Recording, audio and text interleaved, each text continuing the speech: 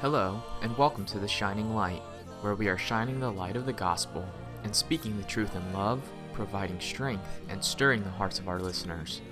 We are so glad to have you joining us today as you listen to this message from Pastor Tim Cruz. I'll tell you, that'll stir the heart of a child of God, will it not? That's the only way we got in. It wasn't any other way. It was the way of the cross and the way of the death, burial, and resurrection of our Lord Jesus Christ. And I'm telling you, there's something about the cross that stirs the heart of a child of God. I think about how captivating the cross is, how capturing the cross is. And it captivates our attention. Think about that. It attracts our attention and our affection, and then it compels our devotion and our duty because we're arrested by what God has done for us. Oh, I'll tell you, I thank God for the cross today. I'm truly happy to be saved. I don't know what I'm going to face in this world, but I know I don't face it alone. I know the Lord goes with me, goes before me, and all the blessings that come into my life, it's all because of the goodness of our great God. Every good gift, every perfect gift comes down from the Father above. The Bible says there's no variation in Him. There's no changing in Him. He is constant. He changes not. He is faithful. I hope we'll serve Him and worship Him today. I'm thinking about some of the things I said last week concerning this survey on love. Remember these questions asked of these 4 and 8-year-olds. And I wanted to read a few more this morning. I thought it would encourage us because we're talking about love in this season of suffering and sacrifice. Greater love hath no man than this. A girl by the name of Noelle, age 7, said, "Love is when you tell a guy you like his shirt, then he wears it every day." Ladies, understand that, all right? Cindy, age 8, said, "During my piano recital, I was on a stage and I was scared. I looked at all the people watching me and saw my daddy waving and smiling. He was the only one doing that. I wasn't scared anymore." Tommy, age 6, says, "Love is like a little old woman and a little old man who are still friends even after they have known each other for so long and so well." That's a great statement, is it not? Even after they know each other so well. Aren't you glad that we have a God who loves us? He knows us so well, yet He still loves us as His children. Aren't you thankful for that today? I think about the message and what God has led me in last Sunday, today, and Lord willing, next Sunday. Last week we talked about the surrender of Jesus in the garden. Today I want to talk to you about this thought or theme from God's Word, the silence of Jesus. I've never thought about some of these particular things heading to Calvary, heading to Resurrection Sunday and what we celebrate as the great victory of our Savior over death, hell, and the grave. But I think about this, and I want you to take your Bibles and turn with me in God's Word. We're going to begin here by introduction in Ecclesiastes chapter 3. It's right after Psalms and then Proverbs, and you'll come to the book of Ecclesiastes. And so find your place here. Ecclesiastes chapter 3, I want you to notice what we read in verse 1. The Bible says, "To everything there is a season and a time," get that, "and to every purpose under the heaven." And it talks about different times and seasons here as this unfolds. But then we get to the last part of verse 7 and we read, "A time to keep silence and a time to speak." Many of us are uncomfortable with silence. We don't want quietness.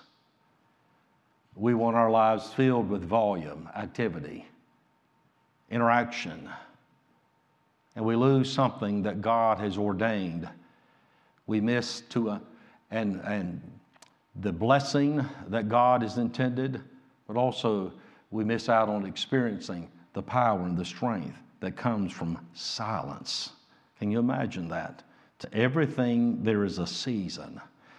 There's a time to say something, there's a time not to say something. There's a time to chime in and there's a time not to chime in. Some feel as though they have to chime in on everything. They have to speak their opinion. They have to comment. They have to respond. That's what social media is all about so many times. And I would caution you and encourage you not to get caught up in that, because that's a spirit oftentimes that is one of haste. The Bible says, "Seest thou a man that is hasty in his words? There is more hope of a fool than of him." Proverbs 29:20. Proverbs 29:11 says, "A fool uttereth all his mind, but a wise man keepeth it in till afterwards." Proverbs 14:29, "He that is slow to wrath is of great understanding, but he that is hasty of spirit exalteth folly." Someone who is hasty in their spirit within, their reactions, their response, their words without, we would understand as well. It's amazing. "He that hath no rule over his own spirit is like a city that is broken down and without walls." Proverbs 25:28. God is saying, when you speak without thought, without purpose, you are opening your mind, your heart, your spirit, and even those whom you influence. You're creating a realm in which folly, sin is exalted. Doubt, indictment, confusion, misunderstanding, misrepresentation, evil surmising. That means coming to a conclusion based upon inaccurate or insufficient information. God says that's not healthy. That's just something that you are encouraging and cultivating that you don't realize that you need to. You need to see that, hey, I'm creating an environment where the adversary can thrive. Those imaginations that can come into people's minds because of my inferences, my snide remarks, my whispers. I always feel like I got to say something. We need to be careful.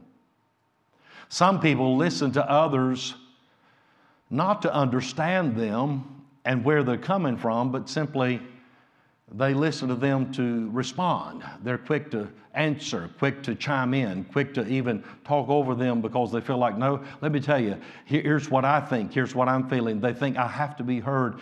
And sometimes I read where even psychologists say that people who grow up in an environment to where there is tension and strife and there's insecurity there, they oftentimes feel like they've got to assert themselves because they have to find acceptance somewhere because they felt such rejection for so long. We're looking for affirmation. We're looking for someone to give us a hearing, to try to listen to us. But we've got to learn, if we want people to listen to us, we've got to learn to listen to others. We've got to understand that there's a time to speak. There's a time to listen. There's a time to be silent. There's a time to think. There's a time to take it all in. There's a right way to respond, and there's a wrong way. There's a healthy way, and there's an unhealthy way. I think about this, and I want us to turn in our Bibles back to the book of Matthew. Matthew chapter 26, where we were last Sunday. And I want you to follow along here. Matthew 26. And I want you to notice some things. I hope you'll write it down this morning about the attributes of silence, the silence of Jesus. I used to think it was so weak. I honestly, as a young Christian, would read Jesus standing before his accusers and not responding. And I would think, why don't you just say something, Lord? Why don't you just strike out at them? Why don't you put them in their place? See, that's the flesh. That's the flesh that says, hey, you speak against me, I'll speak against you more. You rise up against me, I'll rise up against you. You push back on me, I'll push back on you. I'll prevail upon you. See, we're just struggling in the flesh oftentimes. Jesus, his kingdom was not of this world. He was not dominated by the flesh. And so he had wisdom, he had power, he had authority that so many people didn't recognize. And even in his silence, something that I thought was such a negative is really a huge positive. There is a power, there is a strength there in his silence. As we think about this, the Bible says in Matthew 26, he was standing before Caiaphas in verse 57 and following. The high priest and then the scribes and the elders, they were assembled here, the Sanhedrin, made up of 70 men plus the high priest, and this was the supreme court ruling in religious and civic matters and affairs, and this day even criminal cases, and what they said went. And Jesus is standing before them. And the chief priests and elders in verse 59 and all the council sought witnesses against Jesus to put him to death, but found none. Yea, though many false witnesses came, yet found they none. At the last, 2 false witnesses. And said, This fellow said, I am able to destroy the temple of God and to build it in 3 days. And the high priest arose and said unto him, Answerest thou nothing? What is it which these witness against thee? Underline this statement in verse 63, but Jesus held his peace. To me, I one time when I was in high school thought about being a lawyer because I like to debate. And I could see myself presenting a case, doing all the homework, getting all of my thoughts and my ducks in a row and standing there in defense of someone who is innocent and helping the people to see clearly, consistently, logically, there's innocence here and not guilt. And I'll tell you, that's my instinct, to speak up, to speak back, to say, let me explain. But Jesus, the Bible says, held his peace. Wow. There has to be something to that.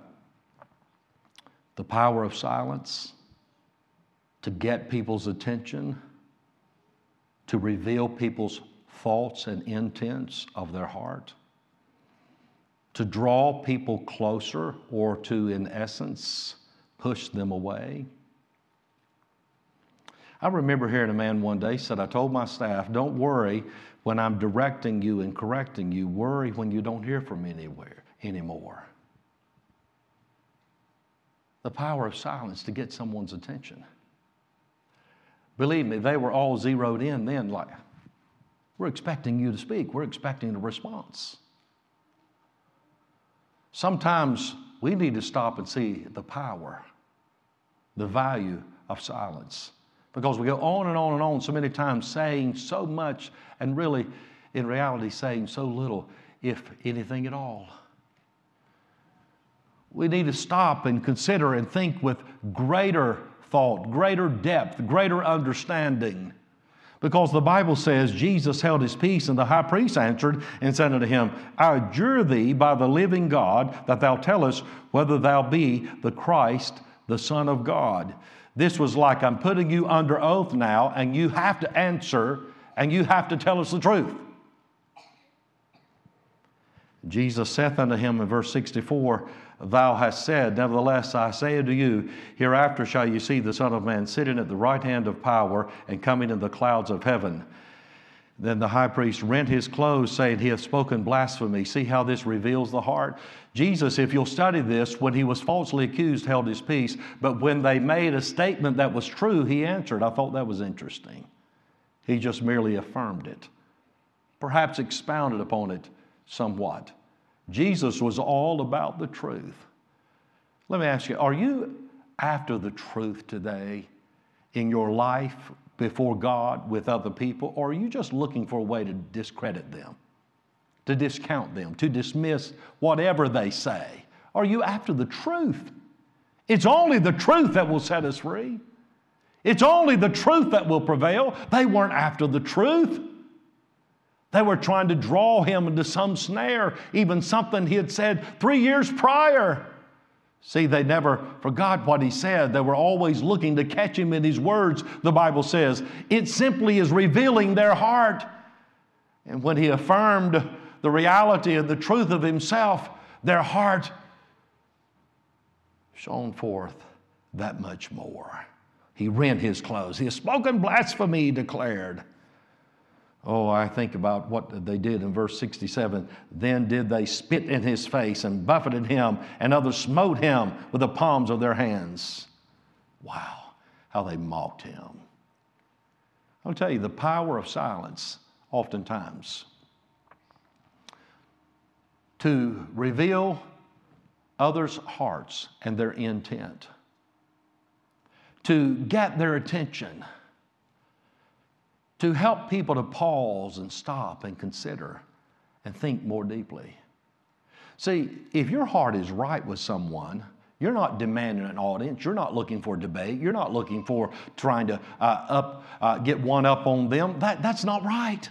If your heart is right, you want to talk. You want to have a genuine conversation. You want to understand. You want to work together. But when your heart is not right, well, I'll tell you, if someone was silent before you, even as God is at times to us, we're waiting on the Lord. See, someone who's waiting on God, who's sincere, is like, Lord, I'd sure like to hear from you. Job said, I don't know where he is and what he's doing, but my heart is sincere. I'm willing to wait. Someone after a while will feel offended, slighted. I'm not waiting any further. I mean, this is beneath me. I'm insulted by this. I mean, who would treat someone like this and really care for them? See, that reveals the heart. Do you see? The power of silence to bring people to a realization of revealing what is really within. I'll tell you, God uses that in our lives. And Jesus was using it here. And I think it's interesting. When they falsely accused him, he held his peace. When they spoke the truth, he merely affirmed it. And that even inflamed them and brought it out that much more clearly. Number two, the confidence of silence. The confidence. I've thought about this. Remember back in Matthew 26 when Jesus prayed in verse 39, "Oh, my Father, if it be possible, let this cup pass from me. Nevertheless, not as I will, but as thou wilt." You remember what he said before Pilate? John 18:37 records, when Pilate asked him, "Art thou a king?" Then Jesus answered, "Thou sayest that I am a king. To this end was I born, and for this cause came I into the world, that I should bear witness unto the truth. Everyone that is of the truth heareth my voice." Jesus knew why he had come into this world. He was on a mission for the Father, to do his Father's will. So as he stood there, he didn't have to defend himself. He didn't have to go on and on and on and try to get out of what he knew they were going to do. He was fully submitted to the Father's will. I'll tell you, there's a confidence there. See, I used to think Jesus was standing there and it was weak, but it was strength. It was confidence. Meekness is not weakness, we understand. It's a fruit of the Holy Spirit, but it is strength under control. Jesus stood there. Some people say, well, why don't you chime in? Why don't you speak up? Why don't you say something? There's a time for that. And there's a time when that is a display of weakness. A fool uttereth all his mind. We think, well, somebody needs to say something. Somebody needs to chime in. Somebody needs to put people in their place. That's not strength. That's weakness. There's a strength when you come to the point and say, no comment. I'm trusting the Lord.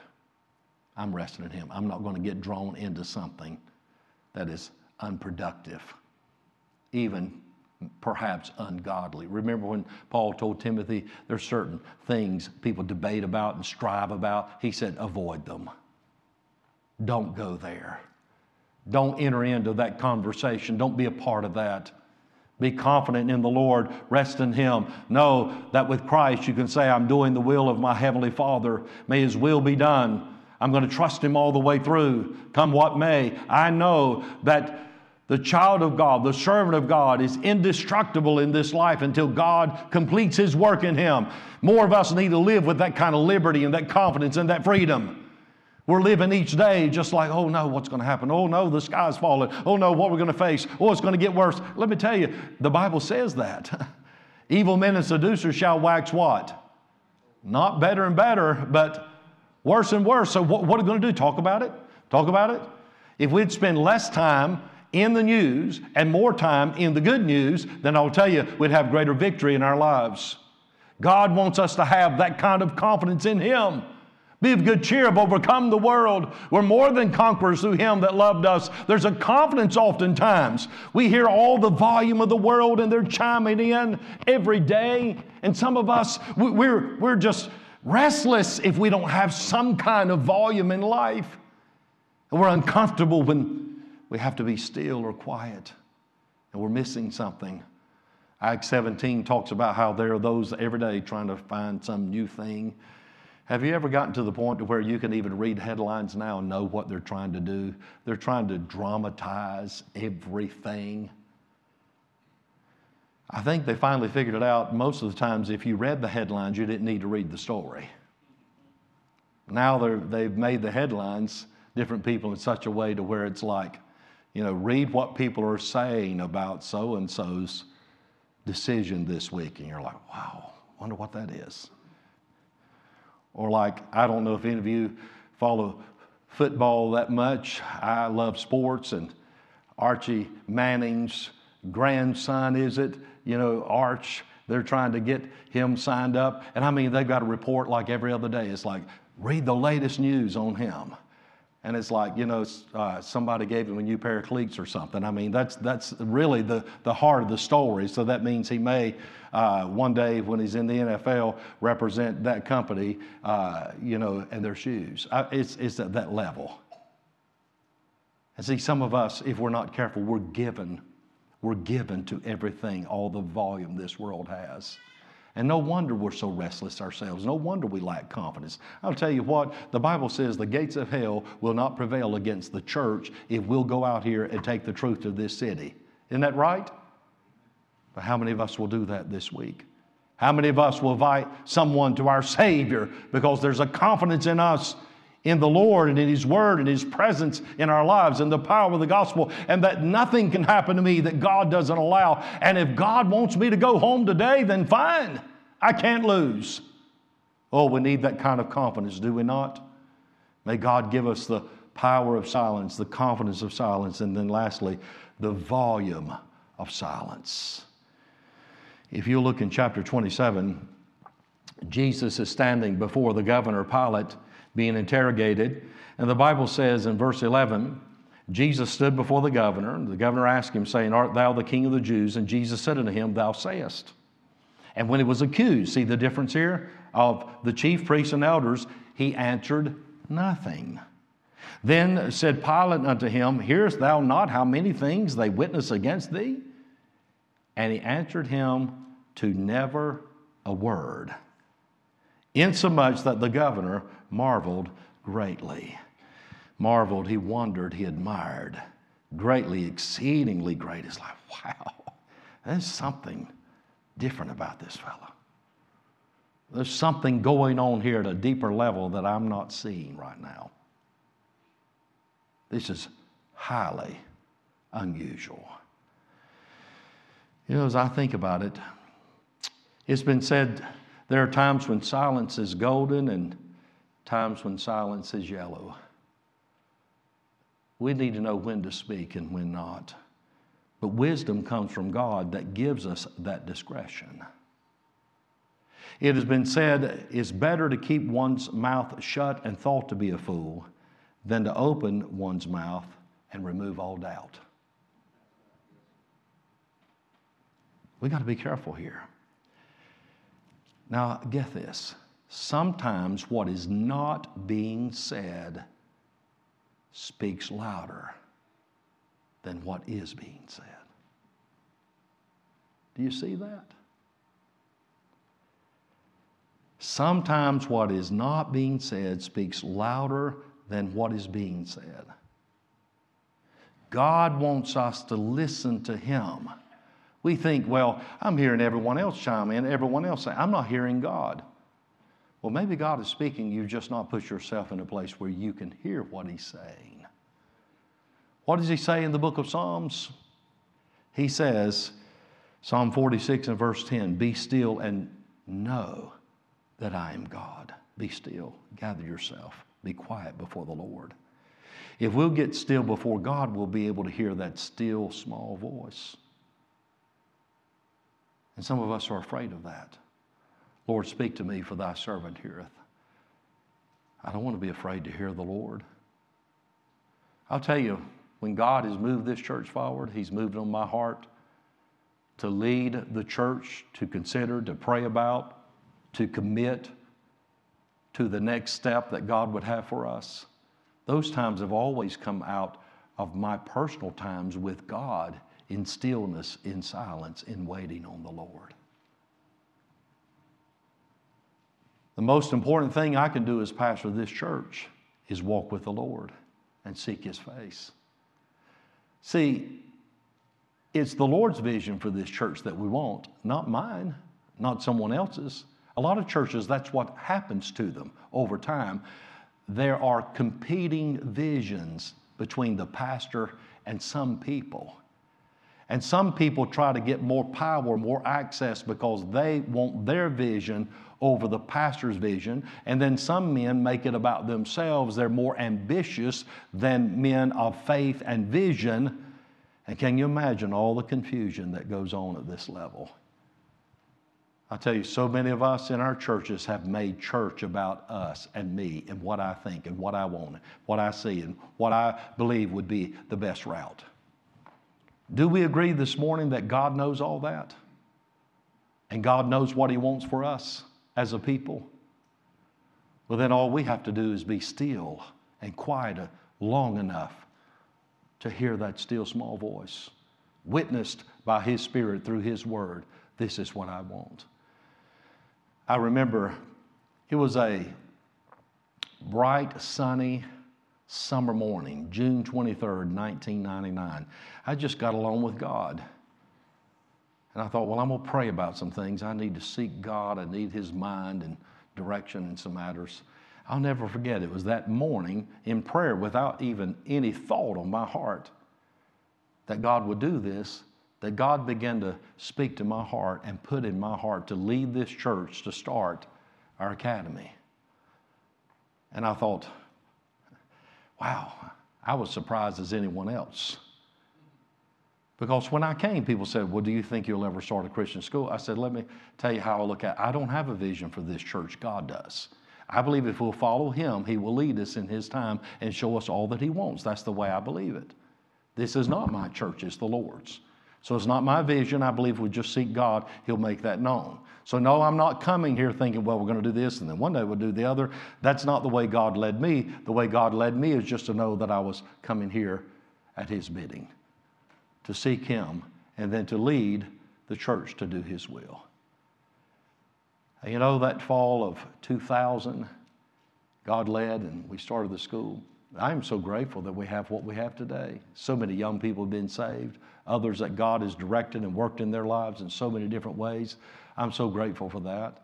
I love preaching in chapel to them. I love seeing God work in their lives. There's so many things I could talk about, but that came out of a time of being still and quiet before God. And some of us are looking for the thunder and the lightning and the great wind. We're looking for all these mighty, spectacular things and say, well, hey, I know God's at work. Well, oftentimes God, who is always at work, is speaking. We've just got to get ourselves in a place of silence to hear Him. And if God, if for a time is silent, see, that draws us to Him. That reveals our heart. That helps us to search our heart and let Him try it and refine it before Him. God wants us to humble ourselves so that we can just simply understand the volume of silence. Jesus, the Bible says, by not saying a word, Pilate marveled greatly.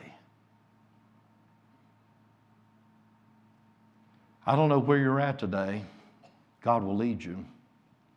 He may have you answer something in your life. He may have you give it to Him and remain silent and trust Him with it. Rather than defending yourself, rather than debating again, which is what it will be with some, it'll never end. If that's the route you go, then that's exactly what will happen in your life. You'll get nowhere. There needs to be a time of silence, I've given this to God, and I'm resting in the Lord. And I don't feel like I have to debate, rehash,